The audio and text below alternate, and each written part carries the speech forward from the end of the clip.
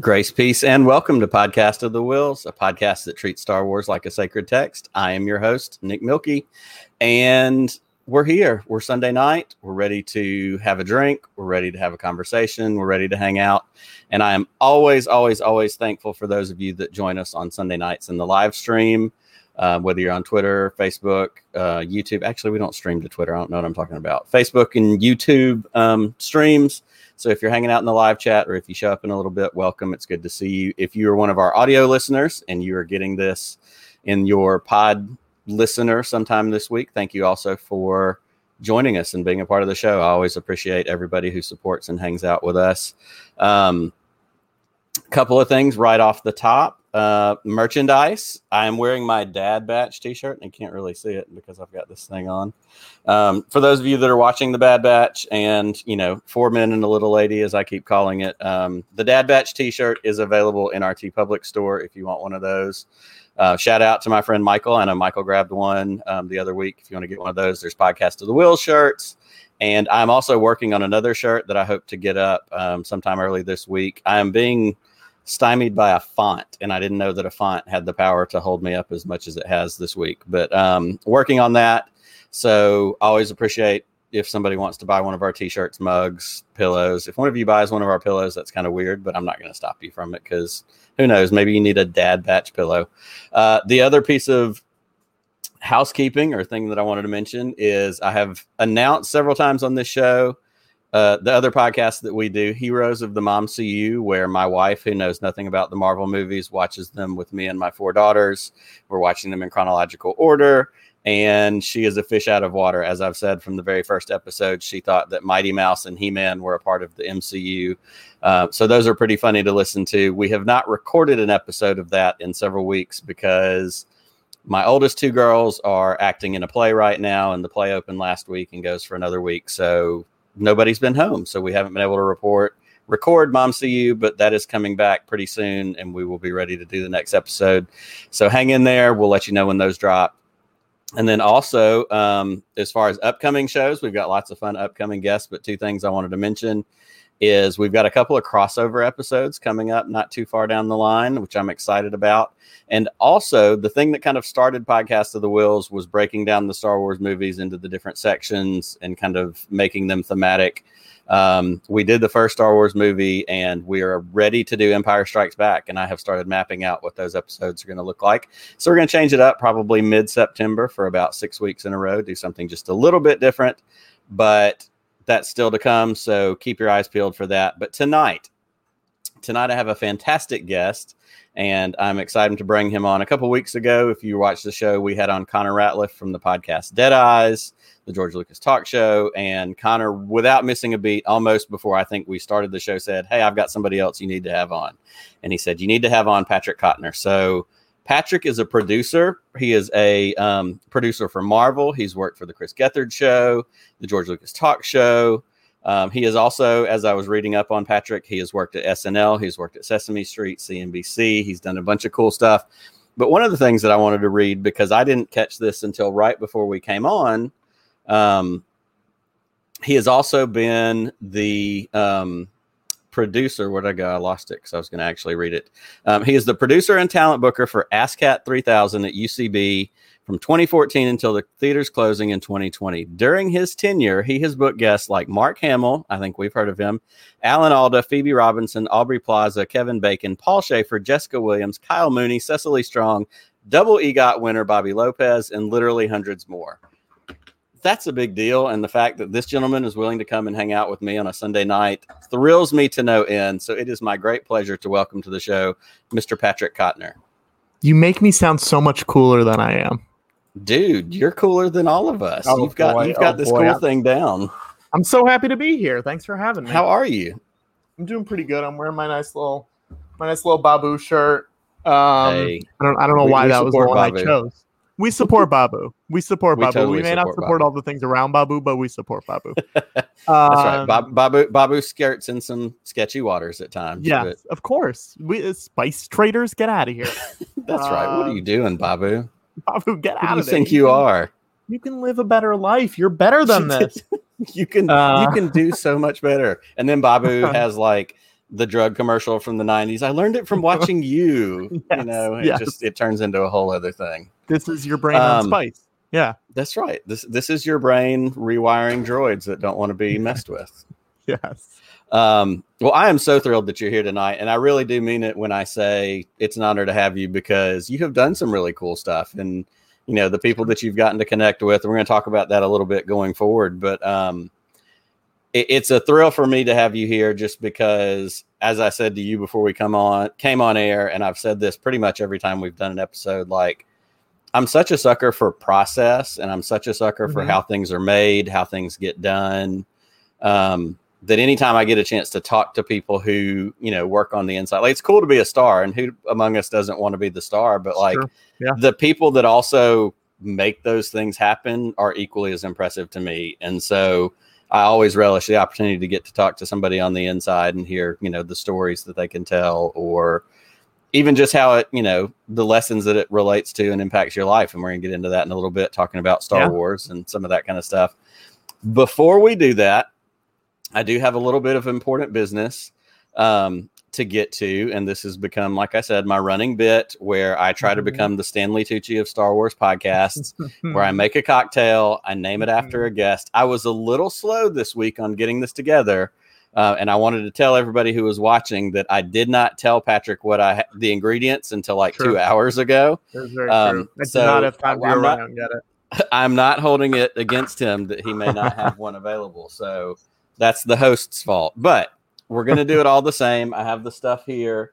I have a slightly sketchy story to tell as we put this cocktail together. But first of all, I guess the big reveal is that tonight, and it's going to relate to the top 7 list. So I guess that's our little tease for everybody that's watching. The theme of the cocktail. So the cocktail is Patrick's Cantina Blue. It looks good. This is going to be a blue cocktail, which is where the sketchy part starts to come in. So I have my cup, as usual. Shout out to my buddy Jason. I have the Falcon being chased by TIE fighters rocks glass, which is my go-to. So I'm going to put some ice in here. I always get the camera sides wrong. It's all opposite. Sorry. Break up the ice. So we're going to throw some gin in here. I write amounts on these things, Patrick, but for the most part, we just kind of pour it in there because that's right. What are we? Amateurs? We're doing this the real way. You put more or less gin in depending on how your day's going. That's right. And because gin is good anyhow. So we have the gin. I'm going to have some lemonade. I'm going to put a little bit of lemonade in here. And then what do we have now? Oh, we've got seltzer. At my house, the ladies I live with all live off of LaCroix, various flavors of LaCroix. So hang on, I'll be right back. Throw some lime LaCroix in here. As we are doing this, and as I say all the time, I am not a professional, but I haven't spilt it on my computer yet. So I've got that going for me, which is nice. I'm going to go ahead and get to the garnish. I have a lime. This is what we're going with because that's what the instructions that I made up. Oh, there it is. Look, see? Totally on brand. I was sort of there. You're sort of there. Well, so I'm gonna get to the last ingredient because it's the most interesting ingredient. We have blue, and as the recipe card says, a splash of blue. Sure. So you would think that, okay, food coloring, that's the way this works.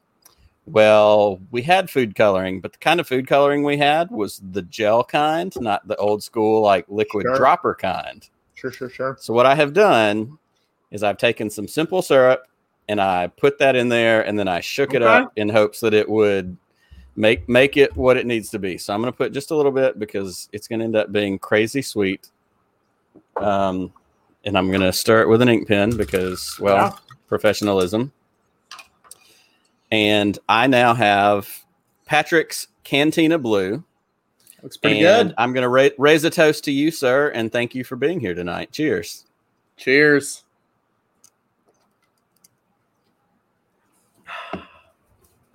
I believe that'll work.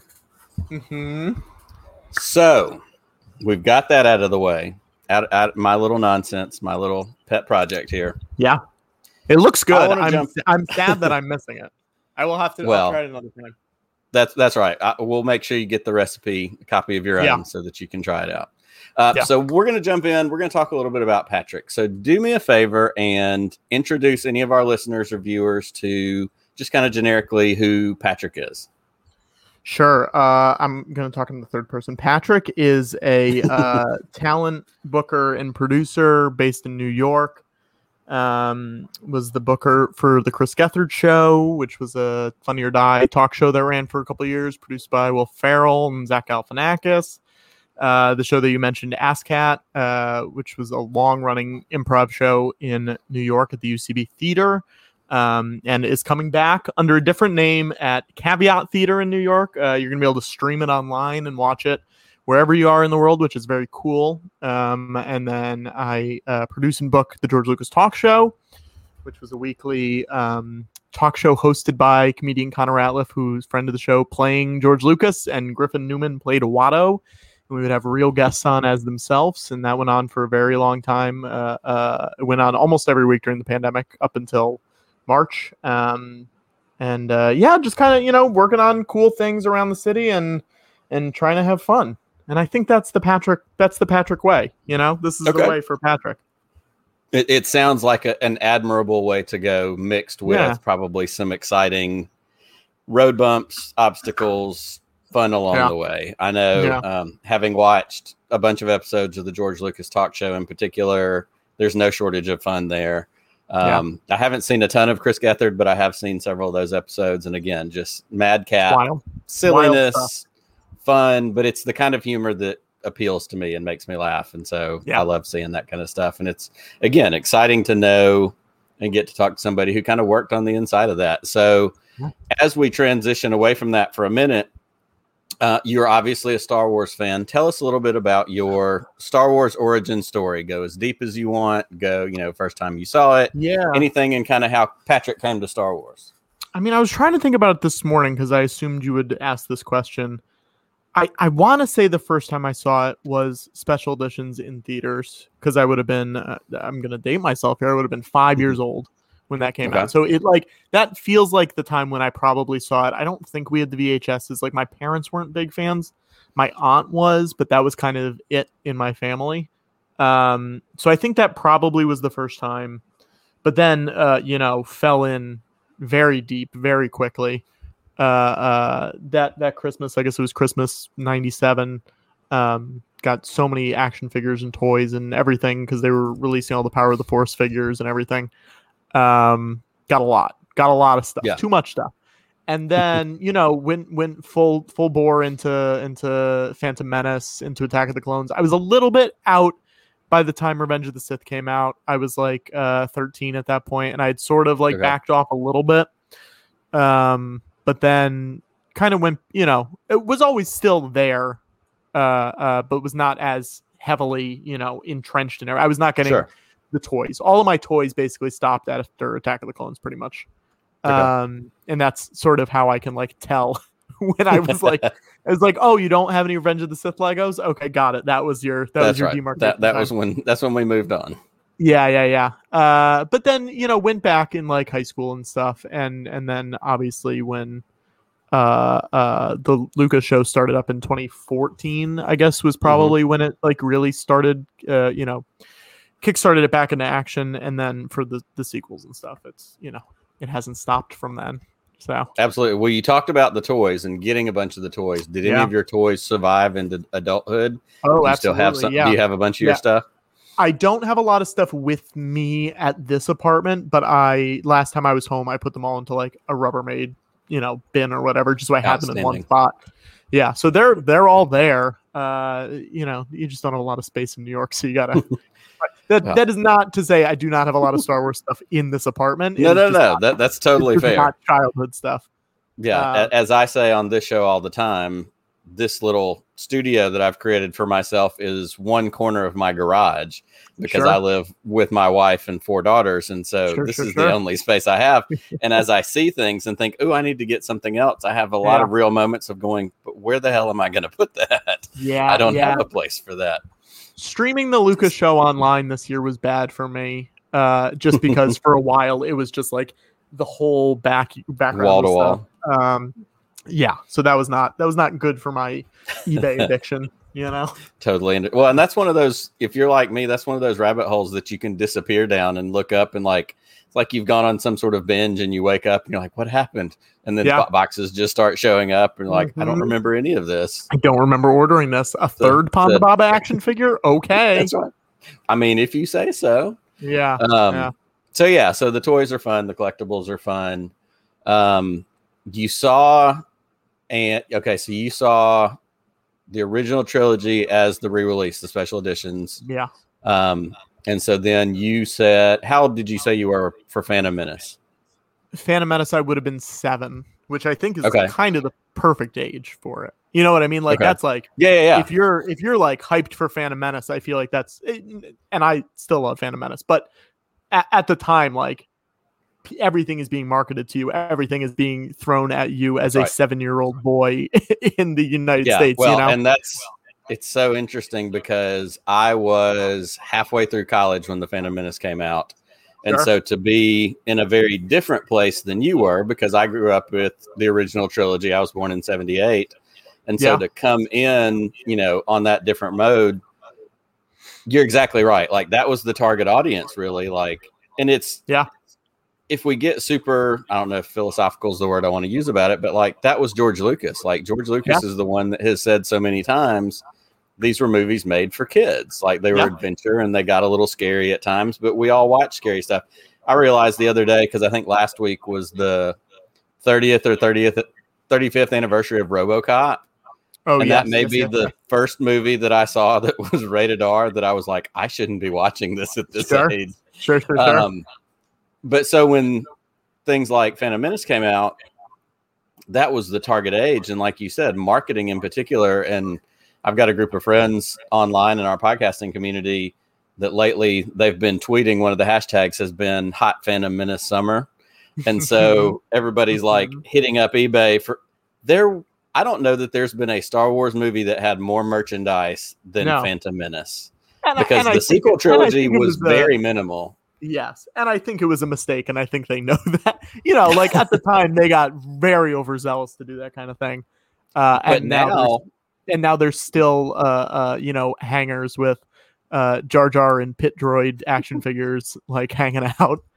Well, it is. And to this point, like, now that stuff is essentially on the verge of being considered vintage, there's so much of it that can be found. So like the resale is not high. So like if you really loved Jar Jar or Padme or whatever, like you can still go get that stuff.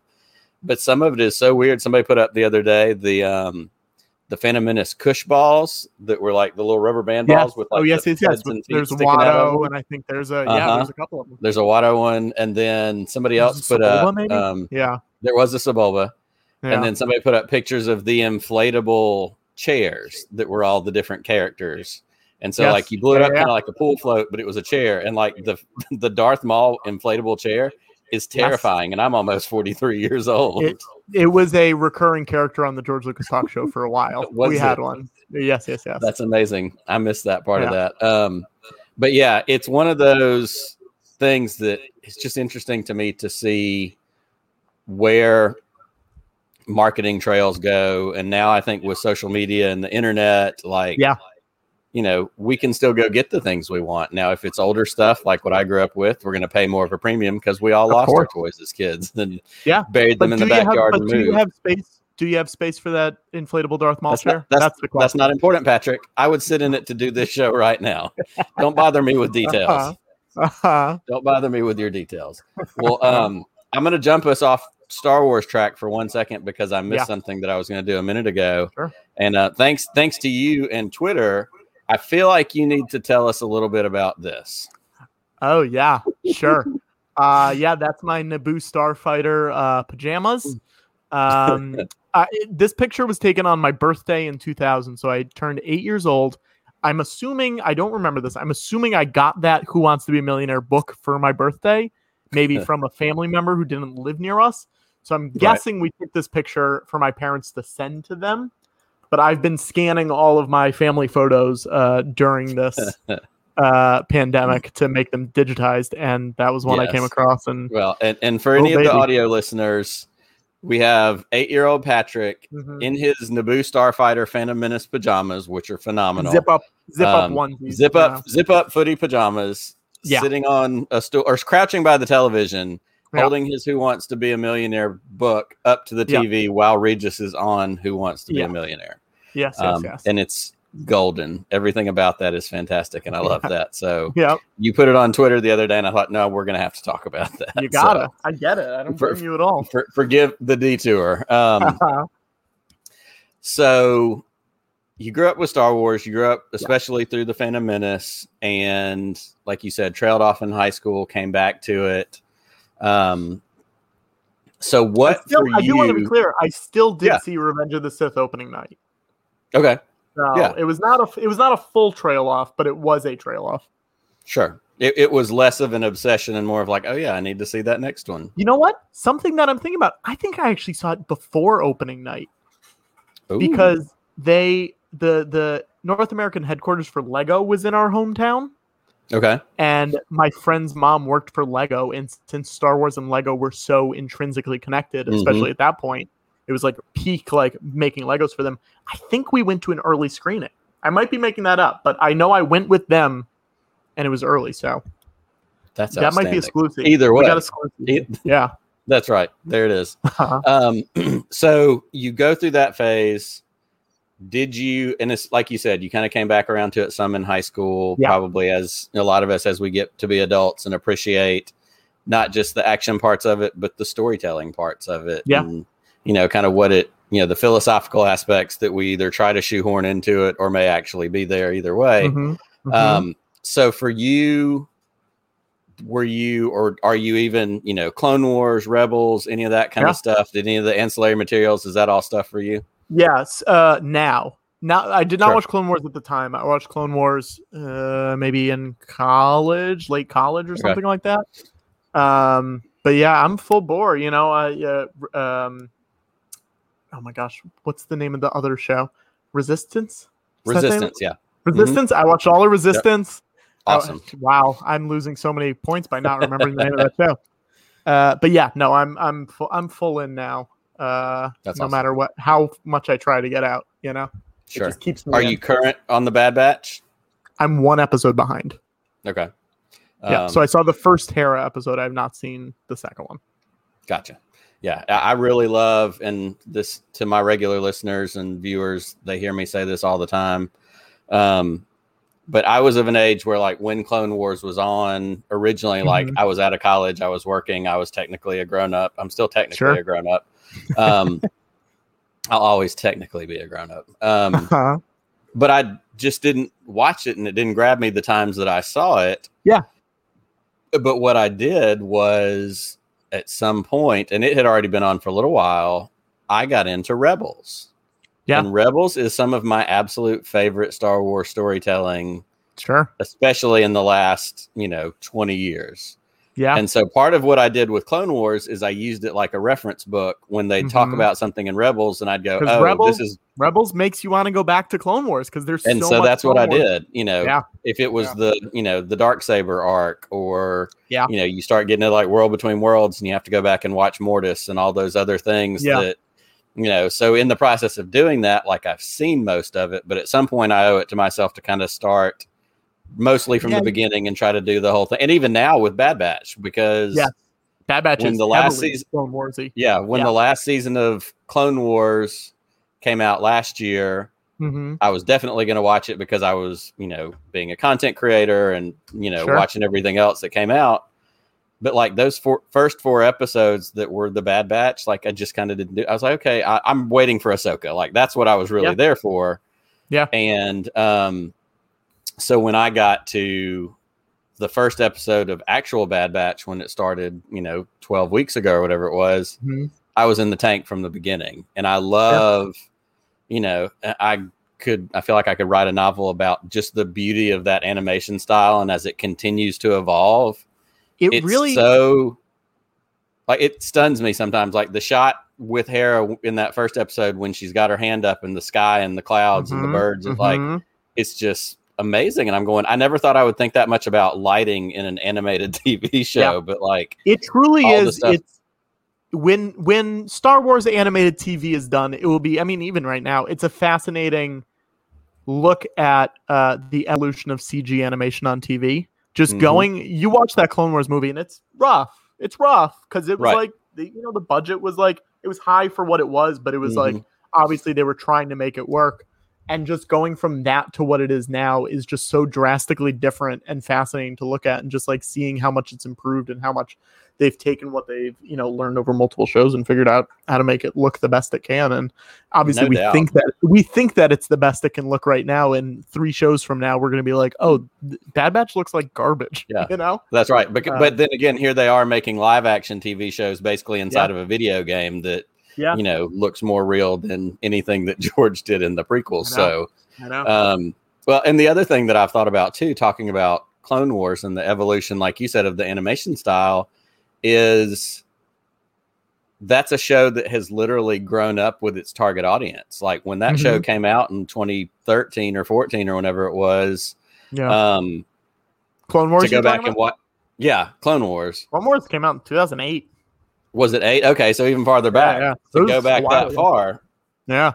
So to go back that far and to watch those first episodes and to watch the episodes now, obviously visually it looks different, but the themes are stronger now because I think the target audience is what they've written it based around. So if you were, 12 in 2008 and now you're, 23 or 24, I don't do math, but you're looking at it from a different perspective, and you've got so much more of like the family aspect of it with, the Bad Batch, the found family thing that is so prevalent in Star Wars. I love, one of my favorite things so far in Bad Batch has been the development of what I grew up with as the Galactic Empire, the transition away from the old Republic to, chain codes and taking over these worlds and really seeing, I think some of these episodes we've gotten are planting some of the seeds of what the rebellion is going to be with the guy that they went and got off of the other planet when he tries to leave and the droid was like, you can help, but it can't be today.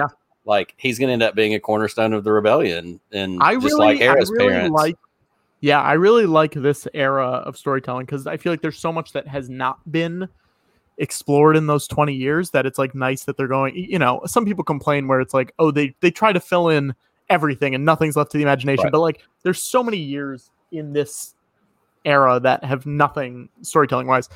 And I like, I don't know if you read the comics, but the Charles Soule Darth Vader run that takes place like right after Revenge of the Sith and like in that time frame is so good. And just seeing, watching the Empire get built and like even just Vader figuring out how to use his suit is just great. And I think the Cassian Andor show that's coming out is going to be really cool because it's going to be a lot of that, early Rebellion, early Empire, all that stuff. But yeah, I think when you watch Clone Wars, I think it will give you a new appreciation. This is what I always tell people. It'll give you a new appreciation for the prequels. The characters there, the settings there, everything that you see gets expanded upon. So like you see, Ki-Adi-Mundi in the prequels and you're like, okay, great. He's got a big head. He does a couple things, but he doesn't really do much. And then you watch the show and he's got like 20 episodes devoted to him. And you're like, oh, okay, I know who this guy is now. I care about him when you see the clones shoot him in the back. Like before, you don't really care. It's just some guy with a big head that you see in 3 movies. Like he doesn't do anything. But once you have that show for context around it, and it makes the Anakin stuff so much better. It makes, it builds on so many things that were not necessarily addressed in the movies that I feel like could have helped. But it's, again, something when you have the luxury of that much time and storytelling that, it helps. It helps a lot. Absolutely. Well, and I like this comment that We Are Trash People put up that says, it's also really interesting seeing the Jedi grapple with the scale of the Order's failures. And that's one of the reasons I love The Last Jedi so much. Like those elements of The Last Jedi and Luke talking to Rey. Like, Listen, I mean, I'm Last so happy Jedi is. I'm so happy It you may be said my this, 'cause third favorite Star Wars movie that's great. overall. Listen, It's it's so an freaking good. uncomfortable question. It's an uncomfortable question. I'm glad we got it out of the way right up top. We're here to ask those questions. That's Good. fine. I'm not afraid of those. Um, And I am, and this is, we try to talk. We don't talk about this a lot on this show because there's so much negative nonsense in Star Wars fandom and fandom menace and all those different kinds of things. That's not what I'm here for. I'm here to have fun. This is Star Wars. It's boring. Yeah. Those What's people the point stink. of that? Stay away from them. You know what? Here's my we don't tip to need that. everybody. So we don't do that here. So if you like one that I don't, that's cool. I'm not going to be mad at you. I'm not going to set my couch on fire. I'm just going to go, hey, I'm glad you like that. Let me give a little Patrick tip. Please. If you see meet Patrick at camera 2. You know what? Right just here. Full screen me. Make me full screen. That's right. Here we go. All the way. Here we go. Oh, that's not it. No. There we go. If you see those people on Twitter, just block them. Just block them. It makes your life so much easier. Okay? And just search Fandom Menace. Block all those people. You'll be happier. Right. You'll go to sleep nicer. It'll be great. And it'll make you like Star Wars more because those people stink and you don't need them in your life. That's right. And as I like to say, come at me, guys. That's right. Come at Patrick. And as I like to say, and to quote something else that makes them nuts, in Rise of Skywalker, that quote, there's more of us. Guess what? There's more of us positive Star Wars fans than they are the one group of a-holes that's trying to screw it up for everybody else or just make everybody else hate something because they're unhappy with some other failure in their life or whatever. So it's so much fun just to like Star Wars. It really is. And I think that's the thing people lose sight of, where it's just like, if you don't like it, that's fine. But like, don't be a jerk about it. Like, who cares? That's right. Who cares? And again, one of the coolest things about Star Wars is learning all the reasons different movies resonate more strongly with different folks. I have had more conversations with people that are not those people and had the opportunity to listen to them say, well, this is what Phantom Menace really said to me, or this is what Revenge of the Sith really said to me, or why. And I've changed my mind about more things in Star Wars that I thought I didn't like by listening to someone smart go, well, it's also about this, and it's also about this, and also it's fun. Like, that's what we're doing here. Cool. And there's little rubber monsters moving around the whole time. Like, what else do you want? I mean, how do you get mad at that? Yeah. That's right. Well, and as I've said many times, if it makes you mad, why are you still here? Like, what other part of our life do we do stuff like that? I agree. The thing I do like about there being so much Star Wars now is the things that you don't like just don't have to matter as much. When there were only 4 movies, there's more coming. There's more coming. When there was okay, Phantom Menace is here. There's basically only 4 movies at that point. Like, of course, there's Ewoks and some animated stuff. But at that point, there was less of it, so it makes it seem more important. But once there's 12 movies, it's like, okay, just don't rewatch that movie. It's all right. You'll be fine. Yep. Absolutely. I couldn't agree more. And so I love that we have the possibility with these animated shows and the era that they're in right now with the Bad Batch. And if we get another season, or if we get, whatever the next thing after it is to flesh out more of what Luke talked about in Last Jedi, which was the failure of the Jedi Order and realizing after it was too late, oh, this is where we went wrong. I'm totally here for all that stuff. So let's jump back for a minute. And then we're going to get into our top 7 list. But I wanted to finish out kind of talking about what you do. We've talked about who you are in general. We've talked about your Star Wars love, which is very apparent. I would love to hear a little bit more about some of your producing and booking work and stuff you've done, but also maybe more specifically, how you've been able to weave your love of Star Wars into some of that. Obviously, some of the obvious things are George Lucas Talkshow. Yeah. But, one thing that certainly has to can't go without mentioning is that you got to book Mark Hamill and be involved in that process. And Anthony Daniels. And Golden Tony, as the Star Wars Minute boys would call him. Yeah. And you've been on Star Wars Minute, which is another one of my favorites. So lots of good stuff there. So talk about your work and kind of tying that with Star Wars where you've been able to. Yeah. I mean, I'm basically based in New York. Which is good because a lot of people come through New York, a lot of famous people, doing press or doing, book tours or whatever, or just hanging out or shooting something here. So I'm very lucky in that when I'm running a show or booking a show, trying to get guests for it, most people will come through the city at some point and I can reach out to Sure. them and say, hey, do you want to come do this fun, stupid thing?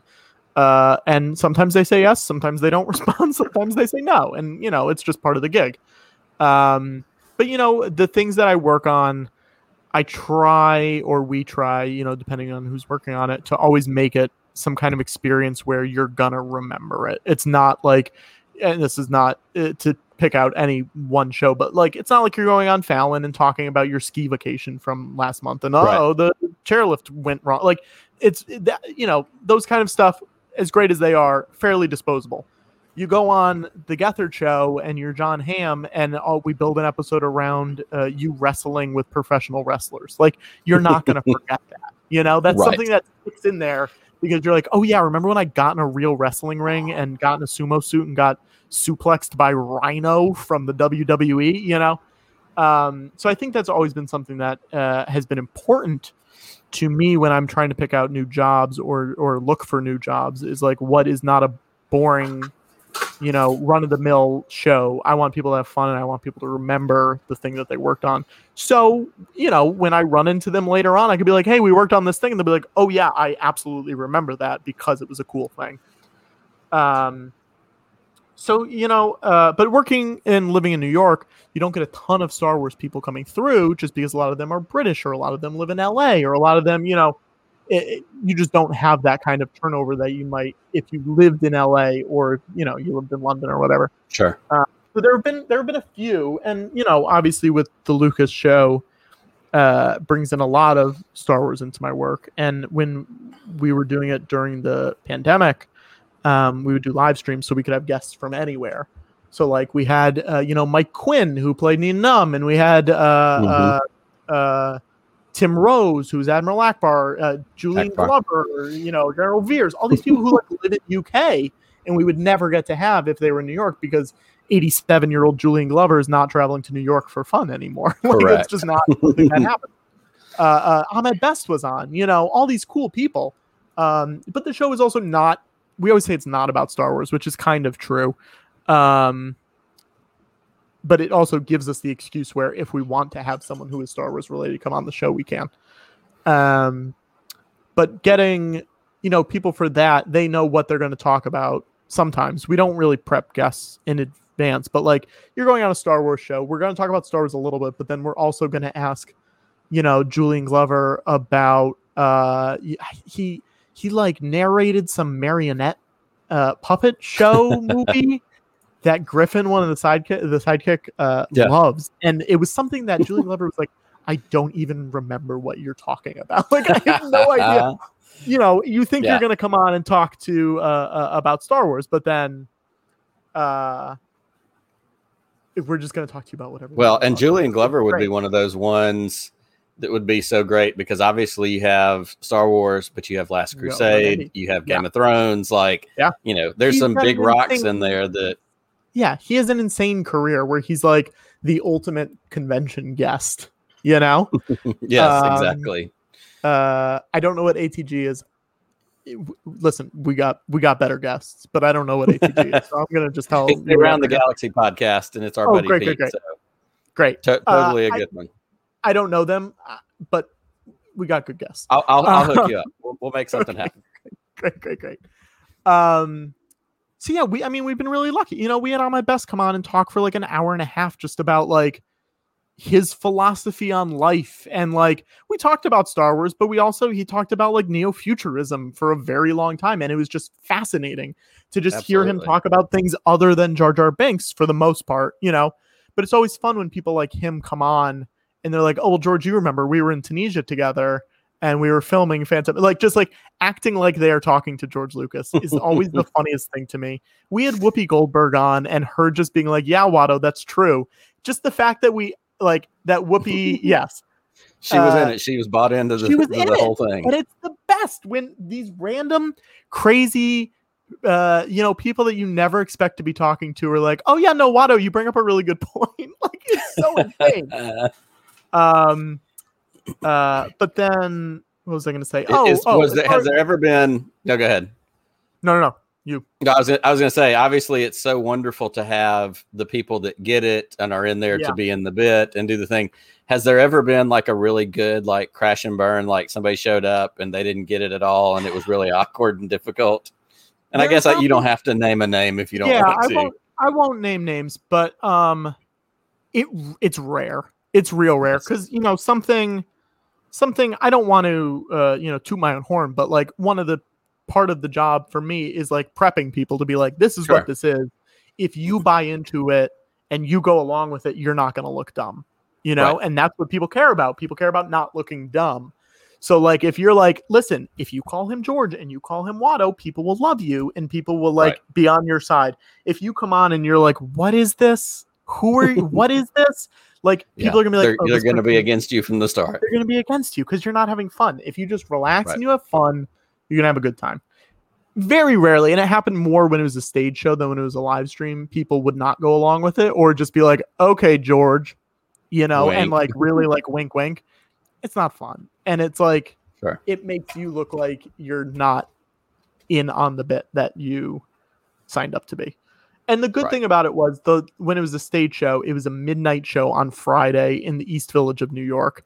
So like, if you already said yes to that many steps, where it's like you're coming to a midnight show in the East Village, you're probably going to be on board just because it's like a lot of work to get there and to like be up until 2 a.m. because you were on a show. Like, so you might as well be on board and you might as well have fun. You've committed to it before it ever started. Yeah.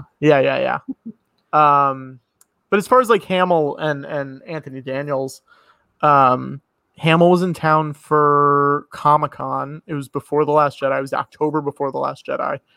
And he was good friends with my buddy Anthony Atamanuik, who was the host of the President Show on Comedy Central. He was a Trump impersonator. It was a show that I worked on.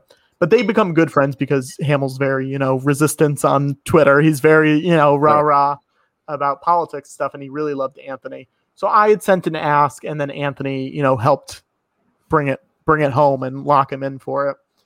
But they were very nervous because he was doing signings and photos and everything. And they're like, he sometimes loses his voice because he's just talking so much over the weekend to people.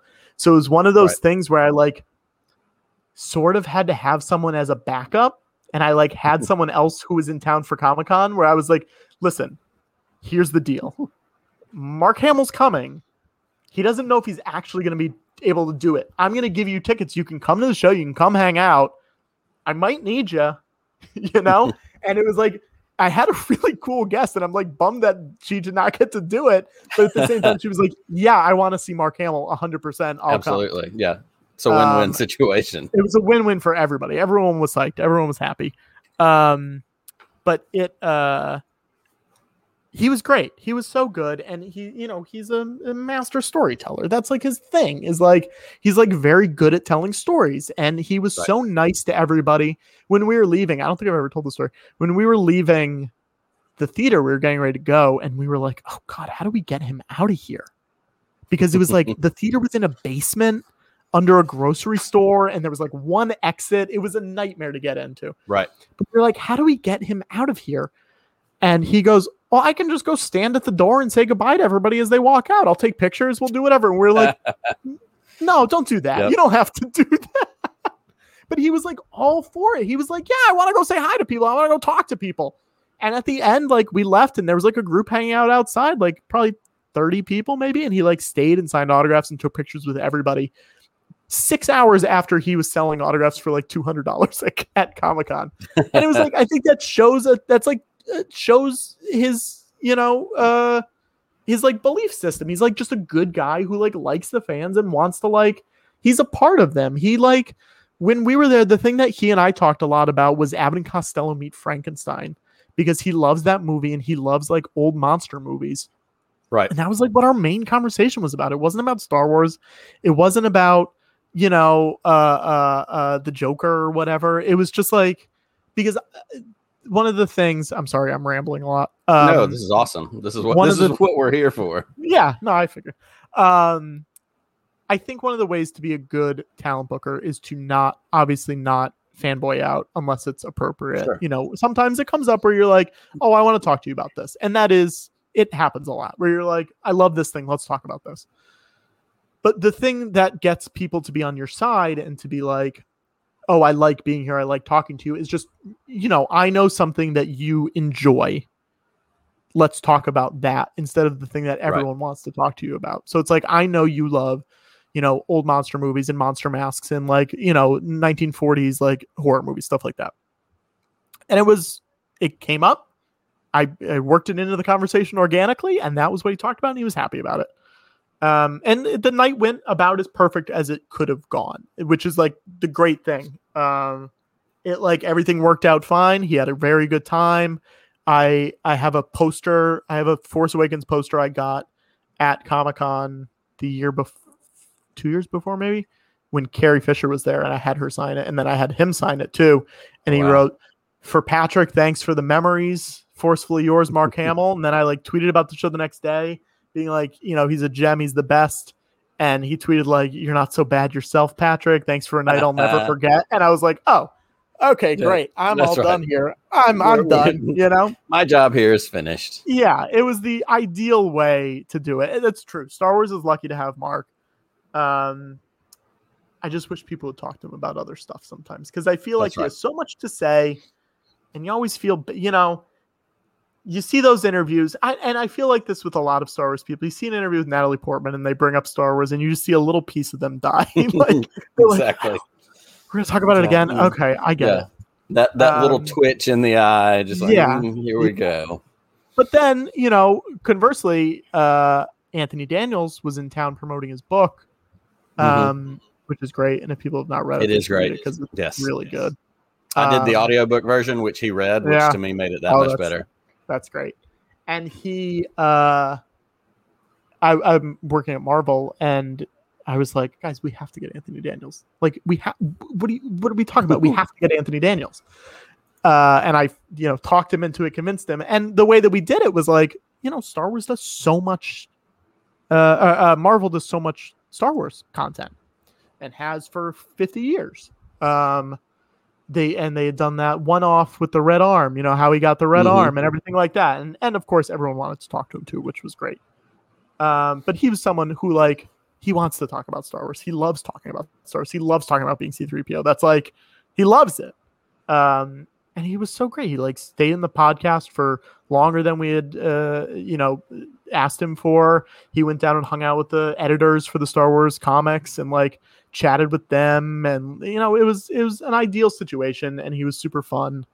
But yeah, it's so cool when that stuff works out, and when, people are nice and people are good people and are friendly, and that's kind of that's the best part of the job. It means the world. And just to bring it even down to a smaller scale, this show that I do, I've had a podcast since 2018. We transitioned to this live stream format back in January. And, a good bit of it has been other podcast hosts or friends of mine, people that I've met, through this media, especially over the last year. But also, and I'm taking all these notes and listening to you talk about booking. And I listened to the podcast that I told you the UCB Digital podcast that you were talking about, some of the things to book. And I'm sitting there taking all these copious notes, because for me, the chance to get a Connor or a Patrick, or I've had on Alex Segura, who wrote the Poe Dameron Freefall book. Yeah. I've had Lauren Mary Kim, who was the stunt double in a bunch of Mandalorian stuff, and she also was Ahsoka in the Ahsoka Maul fight in Clone Wars Season 7. So to be able to get people I joke all the time that I may be the smallest podcast that has the highest quality guests. That's great. But for me, in the world that we live in, it's fishing in Twitter DMs and Instagram messages and sending somebody a thing and being very kind. Not disingenuously, I mean it, but just saying, hey, look, I know you get asked 1,000 times, by people, and trying to also find, everybody's trying to get Freddie Prinze Jr. to come talk about, something in B. Kanan or whatever. Of course. So I'm not necessarily trying to do that.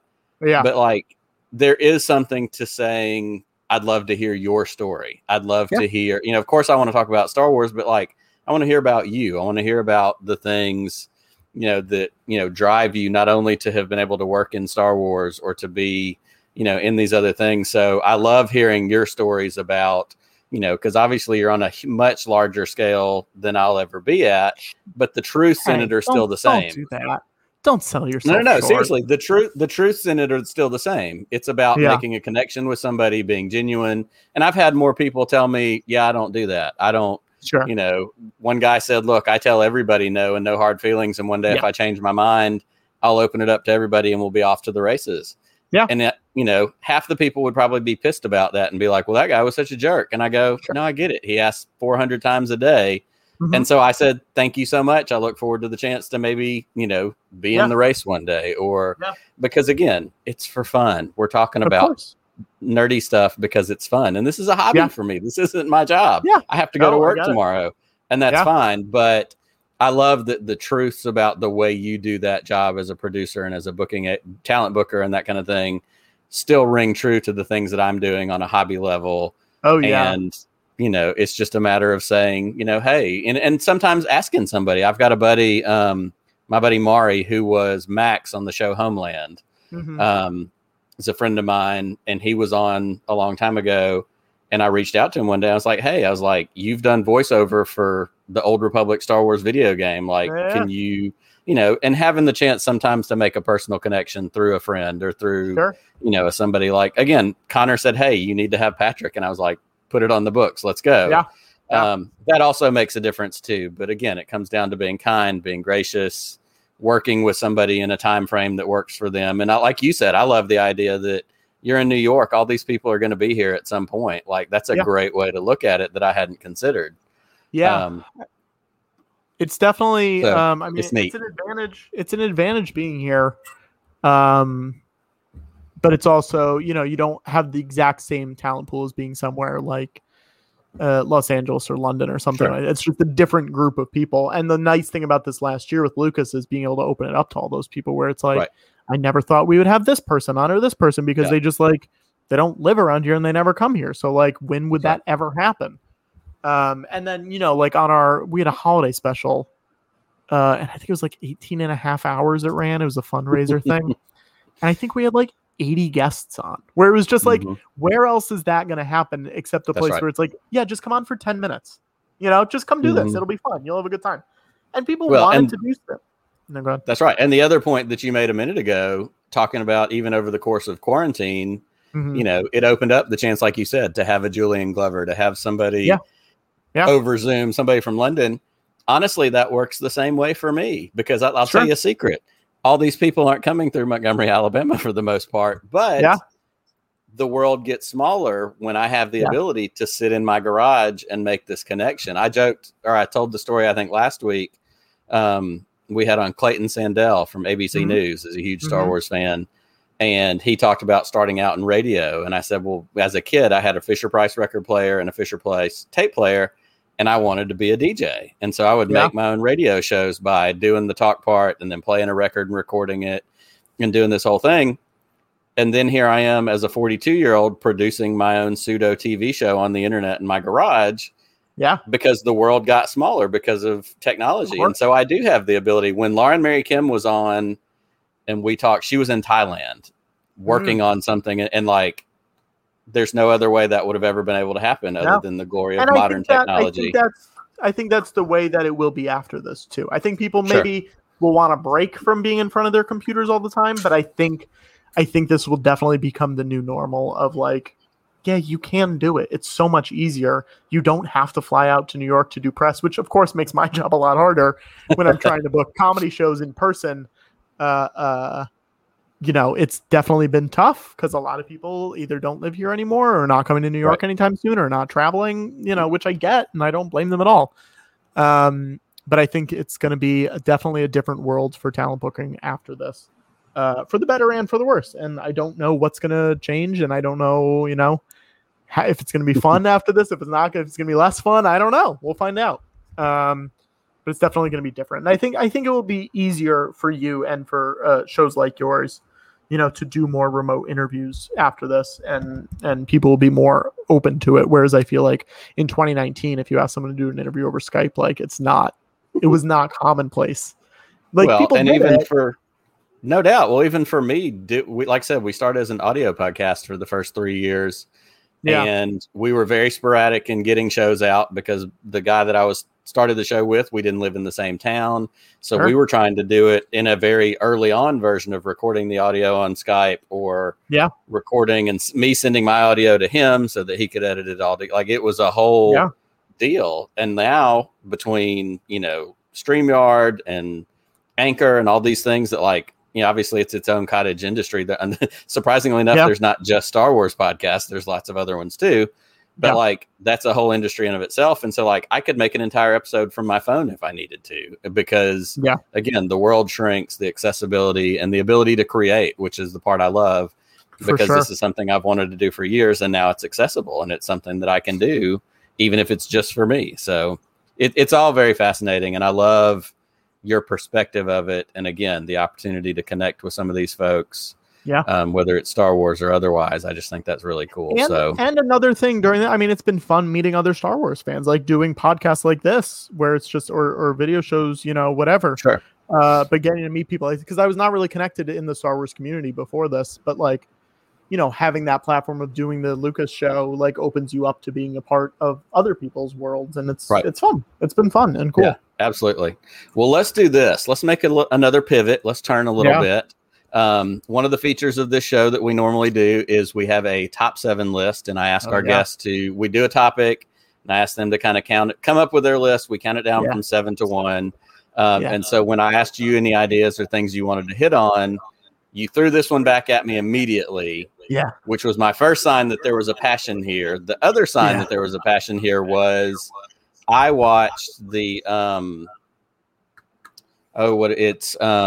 watched Screen Test, right? Screen Test. Yes, I watched the Screen Test Star Wars game show with Paul and you talked about and Amy, you talked about this in here. So Patrick's top 7 list that we're going to get into tonight is his top 7 Star Wars Cantina Cuties. Alliteration intended. Yeah. Now I feel good about this list. I want to be clear. It's a great list, and I'm excited to dig into it. And so what we're going to do is I've got a little slideshow that we'll keep up here, and we're going to go through them 7 to 1, and I want to hear your thoughts. I want to hear why you picked each one. Yeah. What, it can be crazy thoughts, why it means so much, whatever it's feeling, whatever you're in. So we're not going to waste time. We're going to get into number 7. Before we go through. Spoiler. Go ahead. No, it's okay. We can stay on the topic. No, it's okay. I want to be clear. It's a very hard list for me because there's a lot of cuties in there, and I went back and forth going through a ton of different characters, saying, I wish I could put this person on, but I only have 7. I cheated a little bit a couple times, but I think it's okay, and we can. And it kind of opens up too, because you're right. There are so many. And also we have a couple of different cantinas. We have Maz's Cantina. We have Chalmun's from Star Wars, which is where we are going to be. Yeah, I want to say I only stuck with Chalmun's if I'm you only stuck with Chalmun's, which is great. And I picked one bonus selection at the end of your list that wasn't on your list, and it is also a Chalmun's selection in its own unique right and way. So I'm excited about this. So we're going to dig in with number 7, the Tonica twins. Yes. So we're going to start with the Tonica twins. Obviously, not a lot of women in that cantina scene. I think maybe that's it. Maybe beyond there's a couple creatures that are female, but I think we're going to start with the Tonica twins. I wanted to make sure we had some ladies on there as well as some men, and some creatures where we're not sure of how they express their gender. That's right.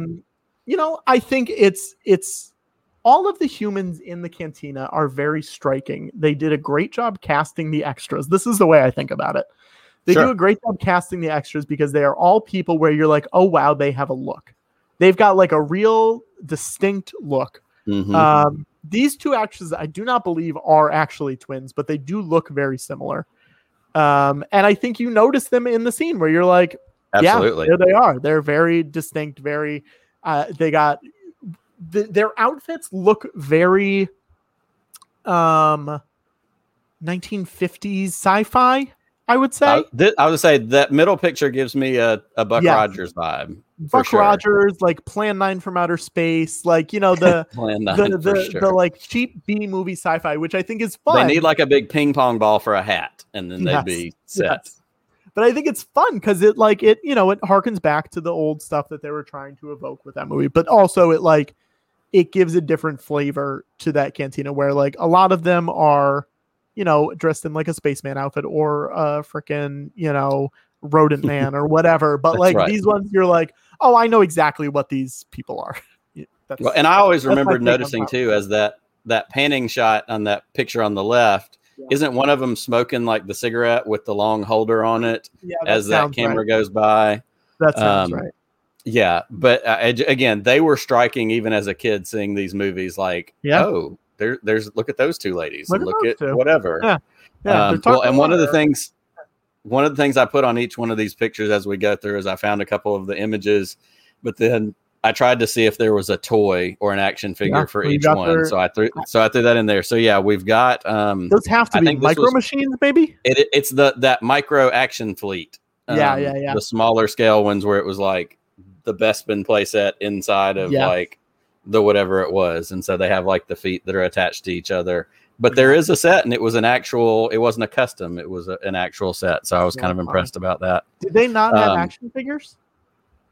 I don't believe they had actual action figures. That's wild. One or two of these I found had customs, and some of the other ones, of course, a lot of these got action figures late in recent years for like celebrations, like what's his name with the ice cream maker? He got one later on, and Will Hood. Yeah. It looks like there's only custom action figures for them, which is funny. That's right. Because there's so few women in the original trilogy that you would assume you think they would have jumped on that. Yeah. That's interesting. Action Fleet. That's what it was. Thanks, Bart. Mm-hmm. So that's a fantastic number 7. Do you have any other points that you want to throw before we get out of the next one or get to the next one? I think that's it. I just think they're distinctive. And I wanted to also make sure there were some humans in there because I feel like it's very easy to get carried away for me specifically with a bunch of little mask boys, and I wanted to make sure there were some actual human faces in there. Absolutely. I love that. So as we move to number 7, we have our man Zutton. We love him. And I mean, listen, I'm going to say this about everybody. I'm going to say we love him about everybody. That's Zutton, fine. Totally fair. Here's what I like about him. I like his little hump on his back. I also like his little, I'm going to say Lil about a lot of stuff. I like his little human hands that he's got there. Especially on the left. You could just see, I believe they're just regular people hands. They're straight up people hands. Yep. I also like his action figures, how there's 2 very distinct, very separate ones. I hate that I knew his name was Zutton without looking it up. I hate that. Makes me feel bad about myself. But I think it's just funny that he was one of the first action figures that they put out. That's right. I just think it's so funny that was what they chose, That's what they picked. Because he doesn't do anything in the movie. He doesn't do anything. He's just there. He's like almost a Constable Zuvio. He's almost not even in the movie. Absolutely. That is a perfect comparison. Yeah. Constable Zuvio for the original trilogy Cantina. Yeah. And to have 2 action figures because they changed it at some point. And so one of them is worth a lot of money, and the other one, everybody can get it. Everybody can get the red one. I have like 3 of the red one. The blue one, and if the blue one has the toe dent, not so much. Oh, I didn't know that. That's funny. They're expensive. That's the harder a blue snag, as the vintage toy collectors call it. I knew that, but I didn't know about the toe dent. I didn't know that was one of them has a dent in the boot on the toe that makes it different than the other one. The thing I also for our audio listeners, I should throw this out here real quick. For the audio listeners, we're talking about Zutton. If you don't know who the name Zutton is, it's Snaggletooth is who we're talking about from the Cantina. But if you're cultured like us, we call him Zutton. If you know that, if you're a real fan, if you're in the Patrick know, said it, not me. Yeah, I do. I do like one of my favorite things on the old action figures. Mostly, sometimes it happens in the new one, but it's rare. Is that they're just like, what's he wearing? Robes? No, he's wearing a spacesuit. No, that's right. We don't care. Jumpsuit. He's got a hump on his back? No, he doesn't. Not anymore.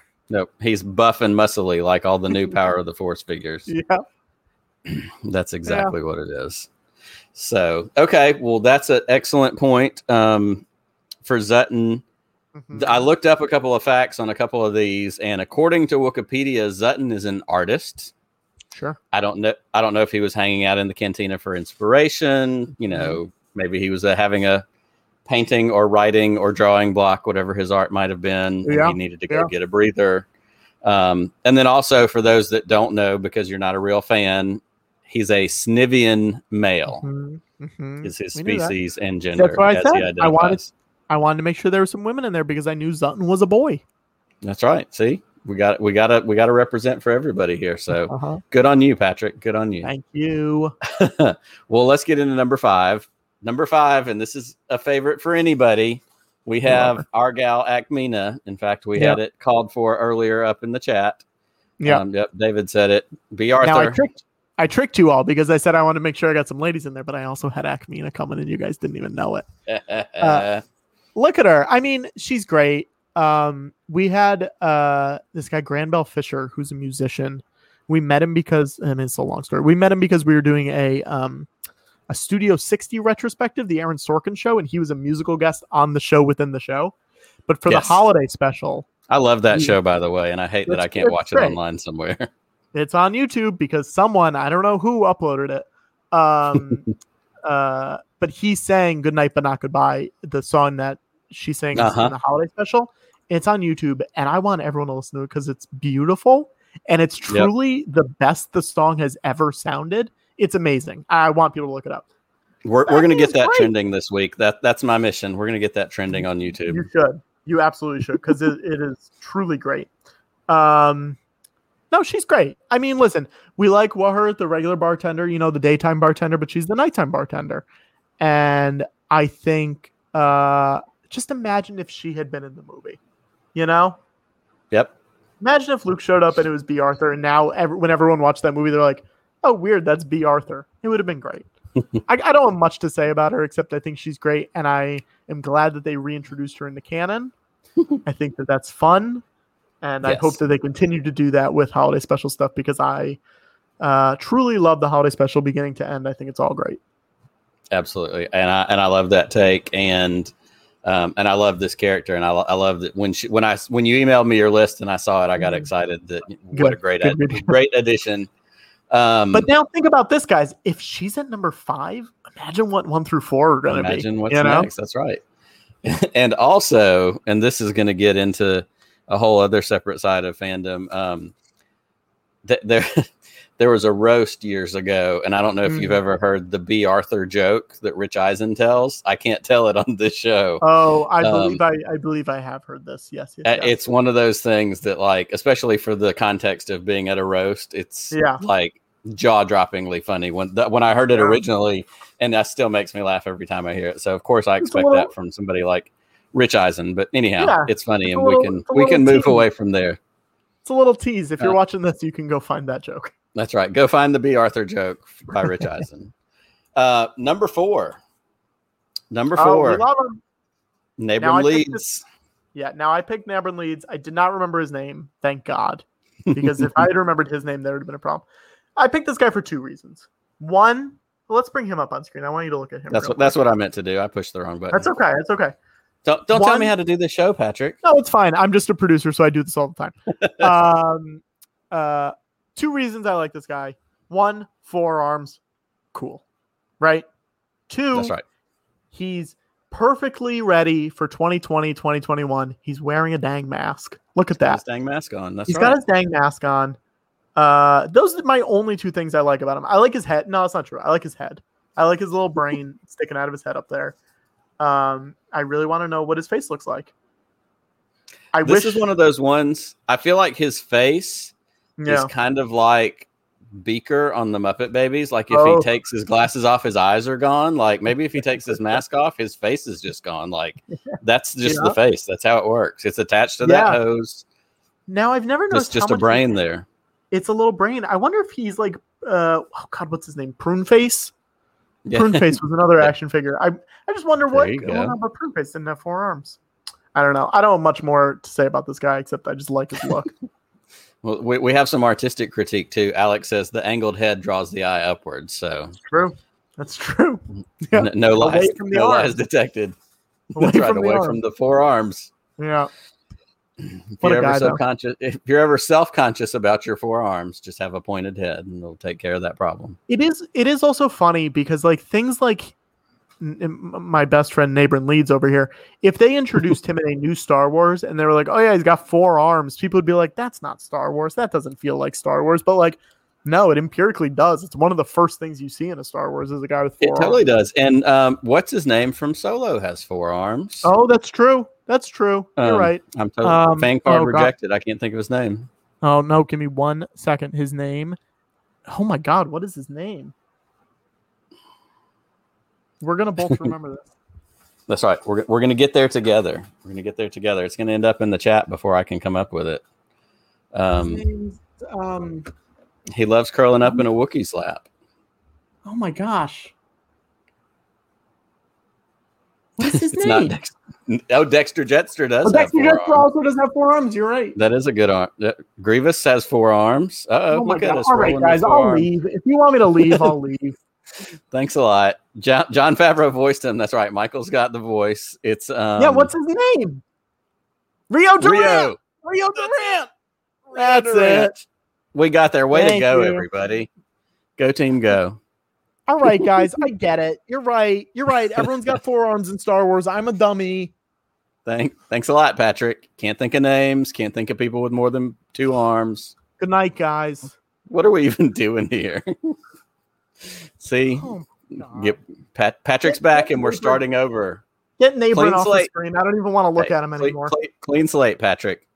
Oh my gosh. Clean slate. We're going to number 3. Okay. Here we go. Number 3. Woo! Kiddick Keedcack. It's my boy, Kiddick Keedcack.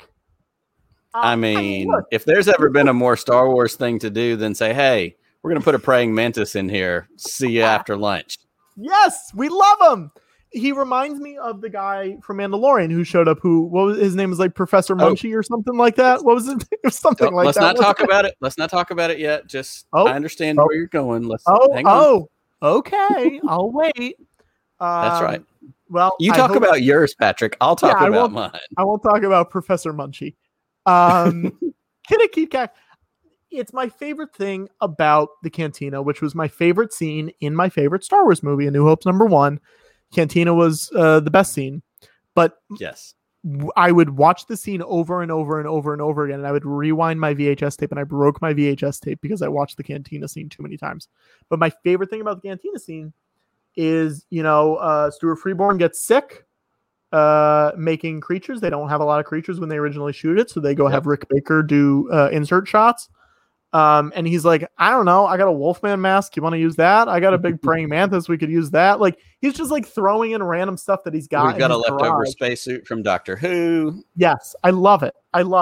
So they're just tossing in whatever they can get to make it look more full than it actually was. Yes. But that's why I like this guy. I do also like, again, that the action figure does not look like it. It's a different color. It's like that's not right. even, and it appears to be wearing a hula skirt of some sort. Which I do like that. But I just like that it's a completely different color. Do we have a gender on Kiddick Keedcack? Because this may be your 3rd female on the list. Oh wow! We've got a skirt going on here. Hang on. That's right. Yeah, you're right. And this is an actual sanctioned figure. This is not a custom, which surprised me. Excuse me. Kiddick is a female. Boom. A female Yamari from the planet Huck. Well, as one would assume, sure. Well, let's read about some personality traits really quick. Please. Keedcack had a bad temper and could be made angry very easily. She was strong given her tiny frame and was known for her stealthiness. Keedcack was also very good with technology. Her diet consisted of meat and eggs. The touch of the diet and the meat and eggs is what really does it for me right there. I mean, first of all, the technology, that's fine. I mean, what praying mantis isn't good with technology? But the diet of meat and eggs, like that just sends me over the top. Yeah. That's fantastic. Yeah, I mean, great. What a great guy. What a great girl. That's right. What a great girl. Well, again, this is only number 3. How do we top this? Let's find out. Let's find out. Who do we got? Number 2. Cave and Mufftack. I cheated a little bit. I cheated. It's okay. They go together. They go together. Peanut butter and jelly, baby. Main reason, there's two reasons why they go together. Mostly because of that action figure pack, which is one that I'm still mad I don't have. I should have bought it over the pandemic because love them both. That's right. And then they're also like partners in the Tales from the Cantina, the Mos Eisley Cantina book that came out in the 90s, the anthology book that I devoured as a child. Yes.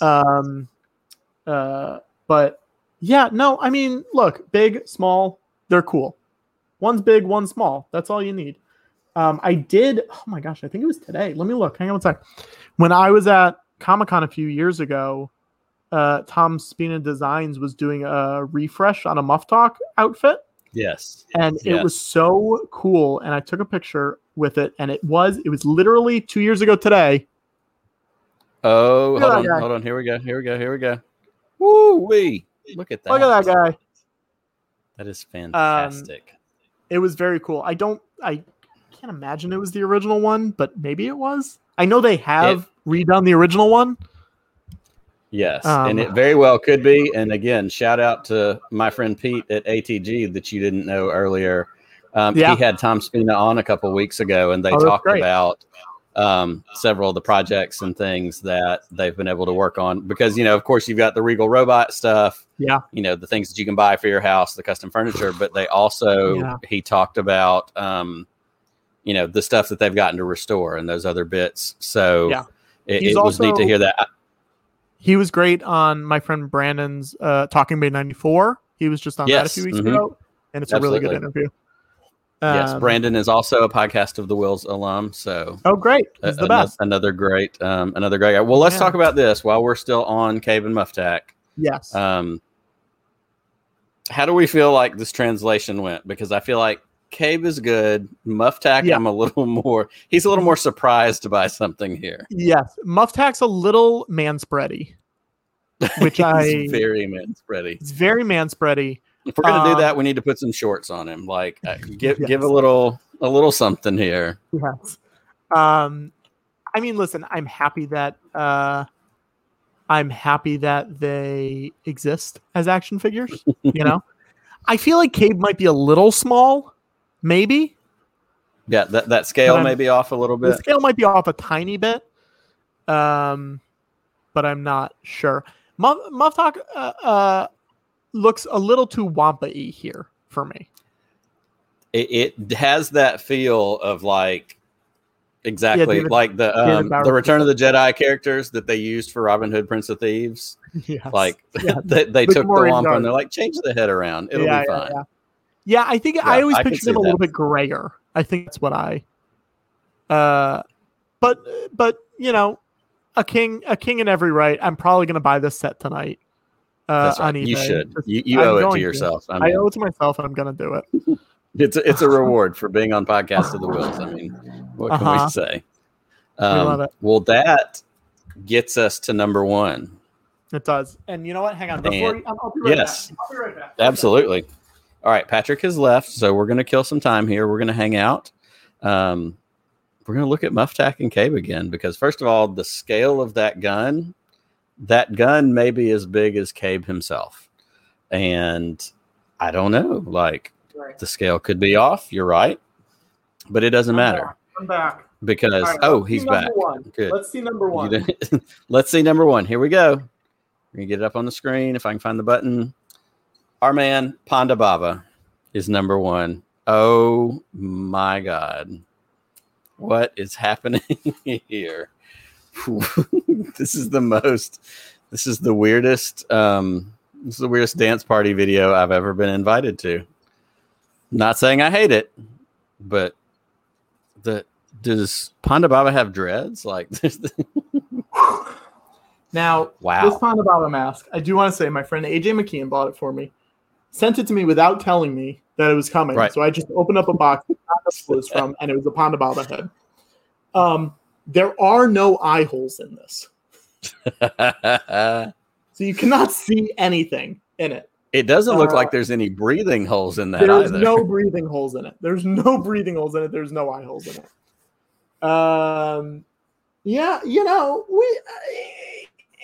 what can you say? What can you say? I know this is disappointing. I don't have a good reason that he's number one, but like, why wouldn't he be number one? The mask alone is reason enough. Yes, the mask alone, the double hands. Let's look at these hands. Yes. Because famously, two different types of hands because they messed up when they were doing the insert shots and they, I guess, forgot what kind of hands he had. Another favorite thing of mine, I don't know if you can pull this up, the picture of him sitting in the holiday special, he's like sitting at a table. Right. On the picture, you notice, and I never noticed it when I was watching it, but then I went back and watched, he's wearing a short sleeve jacket, a short sleeve orange jacket. And it's because they cut off his arm. And I guess they were like, well, we don't have another jacket. Let's just cut off the other sleeve and make it look like a short sleeve jacket that he's wearing now. That's amazing. I'm on it. I got you. You got it? Okay, good. It's so funny how they're like, I don't know, just cut the other sleeve off. Who cares? Yeah, nobody cares about this. All right. Yeah. Tell us more about why you love Panda Baba. Why do I love Panda Baba? I mean, he just makes such an impression in such a short amount of time. I was going to do another, double up. I was going to double up with Dr. Evazan, but I felt like that was cheating too much, especially directly after Cabe and Muff talk. But I love that scene so much. I don't like them in Rogue One, which bums me out. I think just it feels weird that they're there. And I know we talked about trying not to be negative about Star Wars, but that's okay. It just feels off. It feels off. And I think something that bothers me the slightest amount about the sequel trilogy. And I, for the most part, like a vast majority of the sequel trilogy. Sure. But I think they try to fit too many servos into the head, like masks that they use. So like Nien Nunb and Panda Baba, they're too big. The heads are too big. They're not the right size. They're not the right size. They look like Funko Pops. But they're very impressive, getting to see that. Yeah, there we go. Look at those short sleeves. And I don't believe I ever realized that he had the hoofs for hands. Yes. He does in some shots of A New Hope, because this is holiday special, but he does in some shots of A New Hope. And then when they cut to his hand on the ground, it's just a regular, like, gloved black hand. It's a gloved black hand. And here's my favorite part of this. That's why if you look at that action figure, it comes with both of them. Yes, it has the different sets that you can swap out. Yeah. Which it's a good thing that as kids, we didn't have the action figures that had the swappable hands and the swappable heads, because just like the weapons, we would have lost all the hands immediately. Yes. Absolutely. But my favorite part of this picture is that, I mean, I say that they look like hooves. Honestly, they kind of look like some sort of sea creature for hands, like the horseshoe crab. They look like horseshoe crabs. That's what they look like. Yeah. And he's also got a normal glass beer stein sitting on the table next to him, and I cannot imagine him picking that up. Well, unless inside those domes, there's fingers in there. Go back and look at the action figure. Go back and look at the action figure. Well, the problem is I deleted the action figure. Oh no! The way that they have it is he has fingers inside of there to like hold the gun inside of there, which is bizarre. Yep. Of course they do. I mean, why wouldn't they? Of course they do. Thanks, Lucasfilm. What a guy. What a pal. And the hair on the bottom of that mask may be the most disturbing part of that. It's so hairy. I thought about trimming it, but I'm like, what's the point? No, it's better the way it is. It gets back to like the old masks that they had, like the Burt Cooper masks when I was a kid. Yeah. Or it was like the C-3PO mask, and then it was just a shirt that said C-3PO on it. It didn't actually look like C-3PO's chest.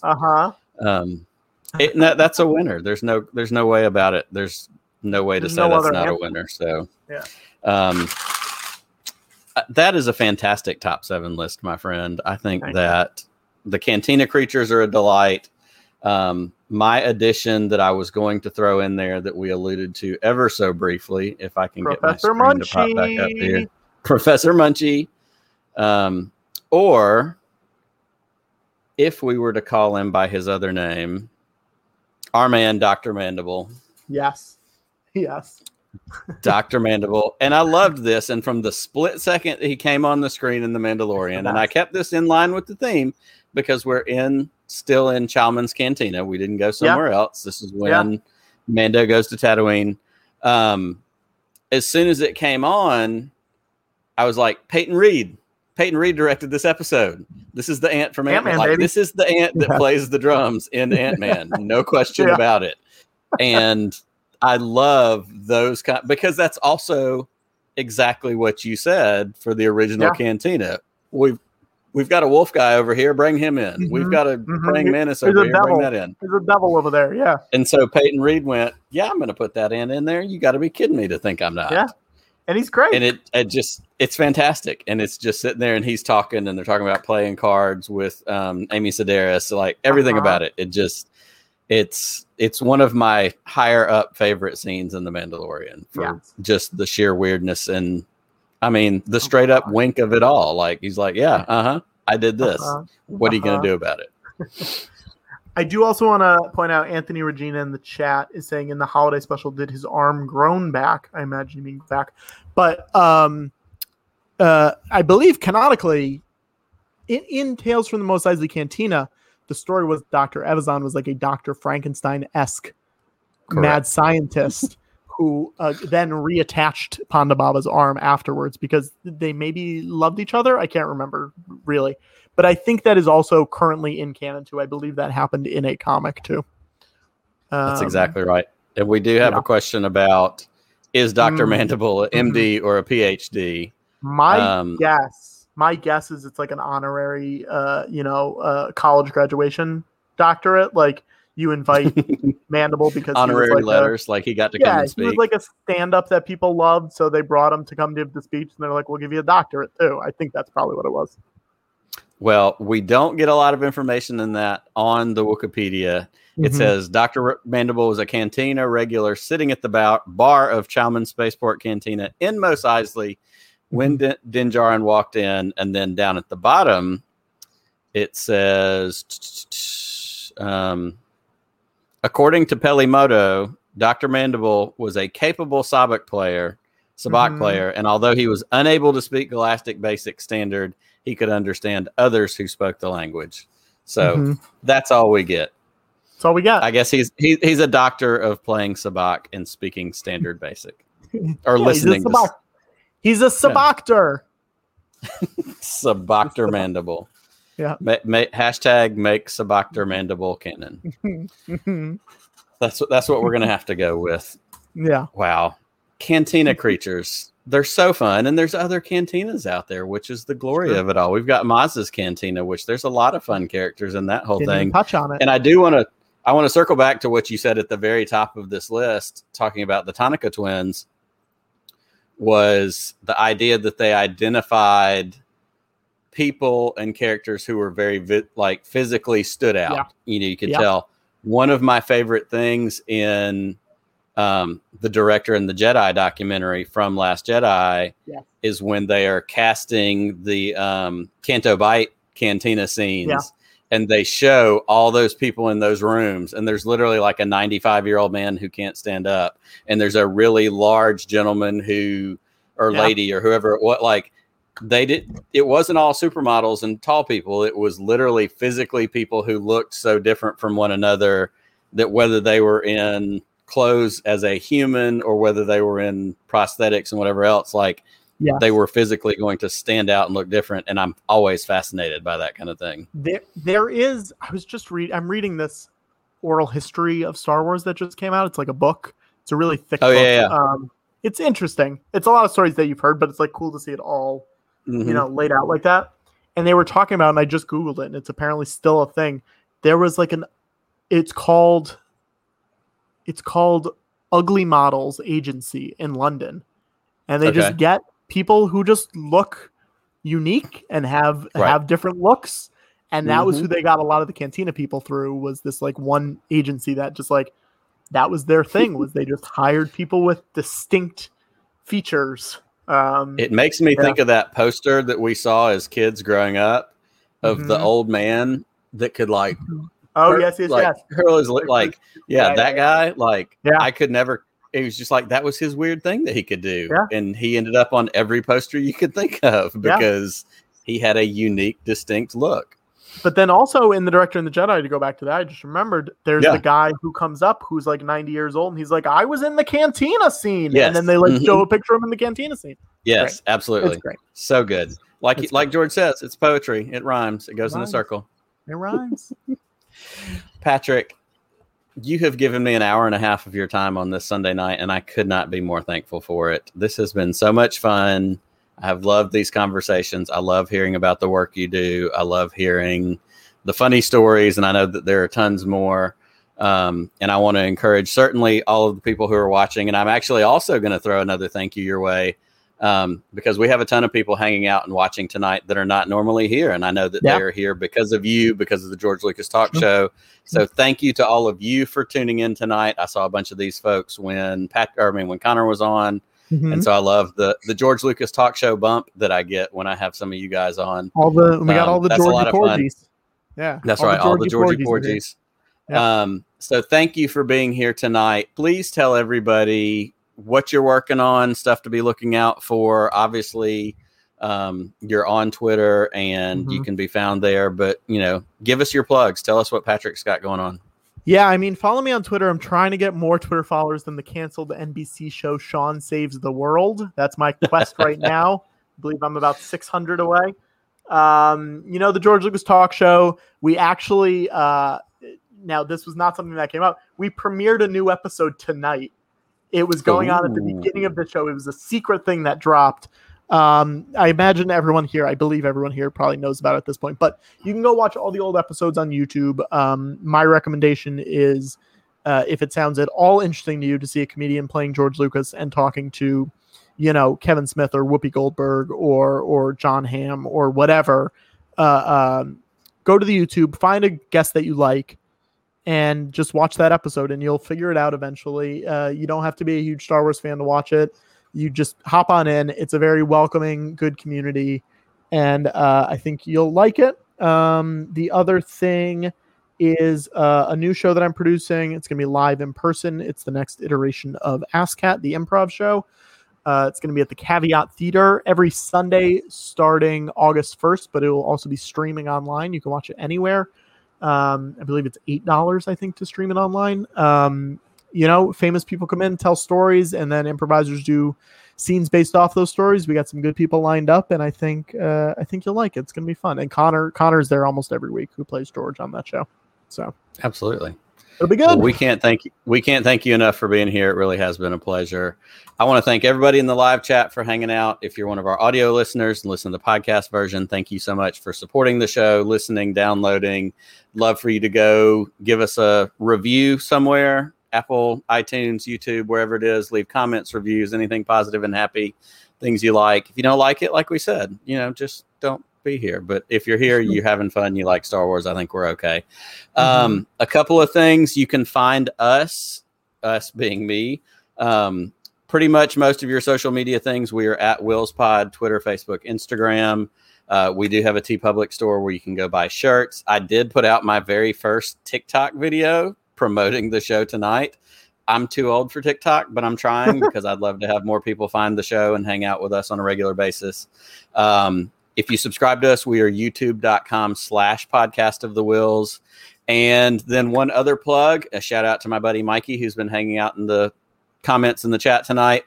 I will be on the Deucecast Extra again this coming Tuesday night, and we are going to be talking about the season finale of Loki. And we're going to be talking about the most recent episode of The Bad Batch. I've been lucky over the last couple of weeks to get to hang out with those guys, with Mikey and Garrison, and recap TV shows. I love Star Wars, but I love pop culture too. So I love the chance when I get to get outside the Star Wars bubble and talk about those other things. So check that out Tuesday night. I'll tweet out the links right before we go live. Another fun show talking about shows and TV and things that we love. So thank you for being here.